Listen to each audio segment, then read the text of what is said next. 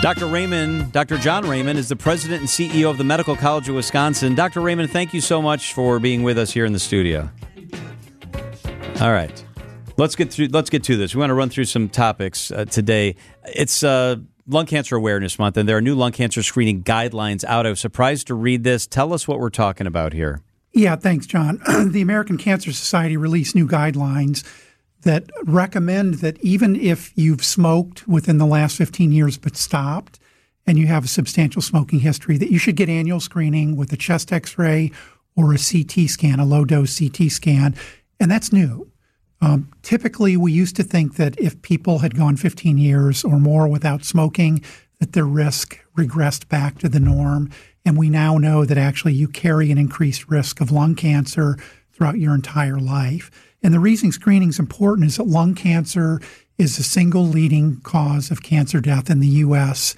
It kills more people on an annual basis, both men and women, than breast cancer, prostate cancer, and colorectal cancer combined.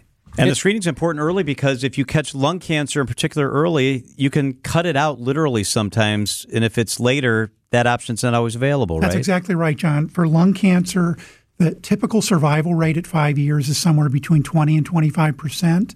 But if you get it early and you can have a surgical cure, it can be as high as 80% survival at 20 years. So it really is important to be screened. You know, Dr. Raymond, to follow up on that, I know the initial thought is, well, if you were a smoker, beware, get tested. But I think we've all heard stories of somebody who wasn't a smoker, never smoked, healthy lifestyle, somehow was diagnosed with lung cancer, and they have no idea where it came from. Are there any kind of warning signs that can lead you in to get screened? Yeah, so the most common cause of cancer would be exposure, either through cigarettes, the environment, or your occupation. But there are genetic predispositions to cancer, and people can have sporadic cancer.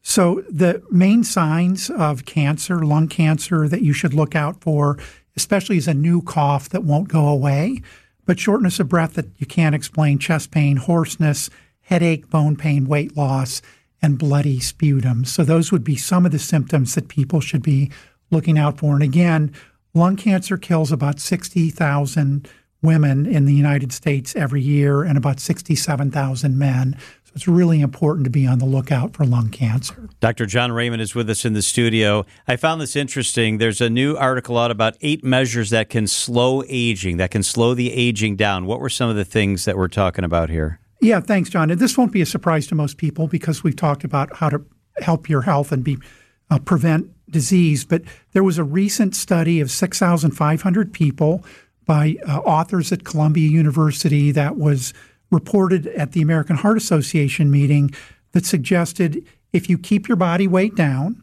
if you keep your blood sugar in good range, if you keep your cholesterol and blood pressure down, if you have healthy sleeping habits, healthy eating habits, if you exercise and you don't smoke, that you can extend your lifespan by an average of about 6 years.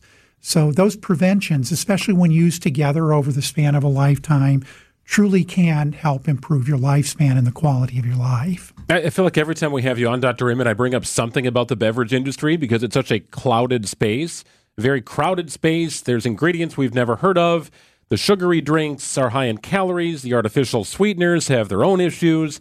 But there's another drink additive that I see as being scrutinized and that the FDA is trying to sort out and maybe get out of some of the beverages we drink. What is it and what's the potential harm? Right. Last Thursday, the FDA announced that they're proposing a potential ban on a substance that's added to citrus-flavored sports drinks and sodas called brominated vegetable oil or brominated soybean oil, BVO. That's used to keep the citrus flavor from separating out from the rest of the soda. That was deemed in the 1970s as generally recognized as safe, or a categorization called GRAS by the FDA. And now they're rethinking that because recent studies have shown that these new findings, or the BVO, can have adverse impact on especially the thyroid gland, but also possibly memory, blood pressure, and metabolic disorders as well.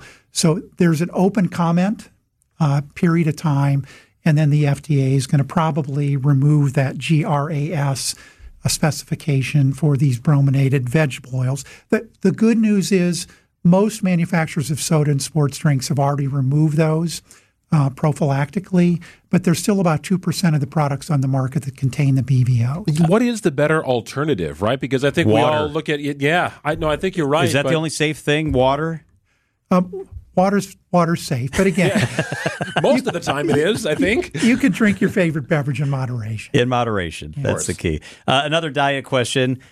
Plant-based diets, new information on just how good and beneficial they can be for you?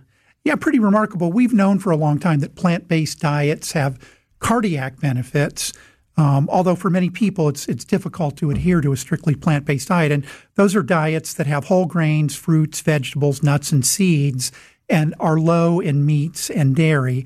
A recent study suggested that for other types of diseases, you can reduce your mortality by sticking to a high plant-based diet.